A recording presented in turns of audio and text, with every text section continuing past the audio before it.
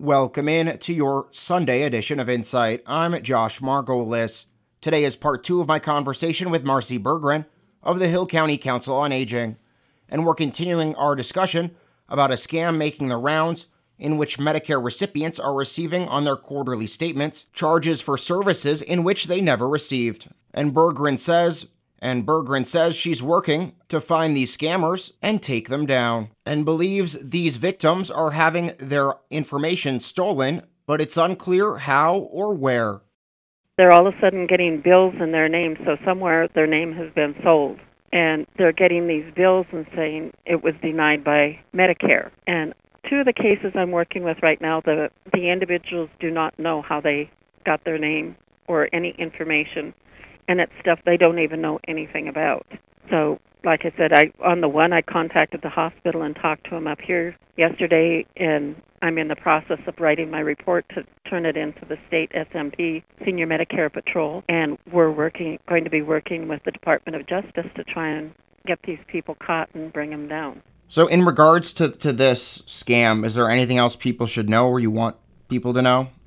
I want them to know that we're here to help them. If there's anything they're not sure of or have any questions, to contact us, and we'll check it out for them, because we don't want them taken advantage of, and we want to keep the Medicare system from being taken advantage of. We're losing $70 billion each year to Medicare fraud.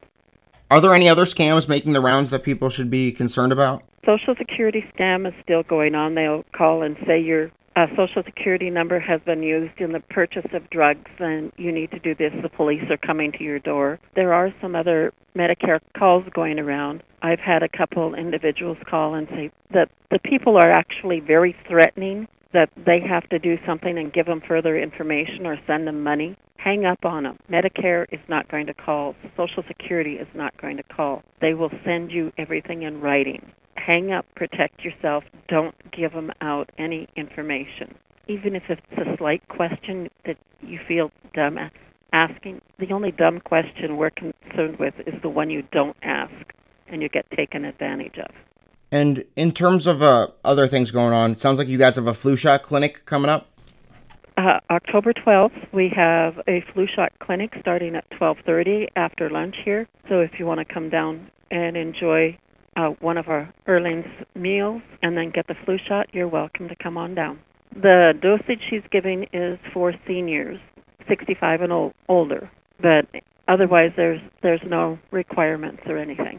And that does it for your Sunday edition of Insight. For New Media Broadcasters, I'm Josh Margolis.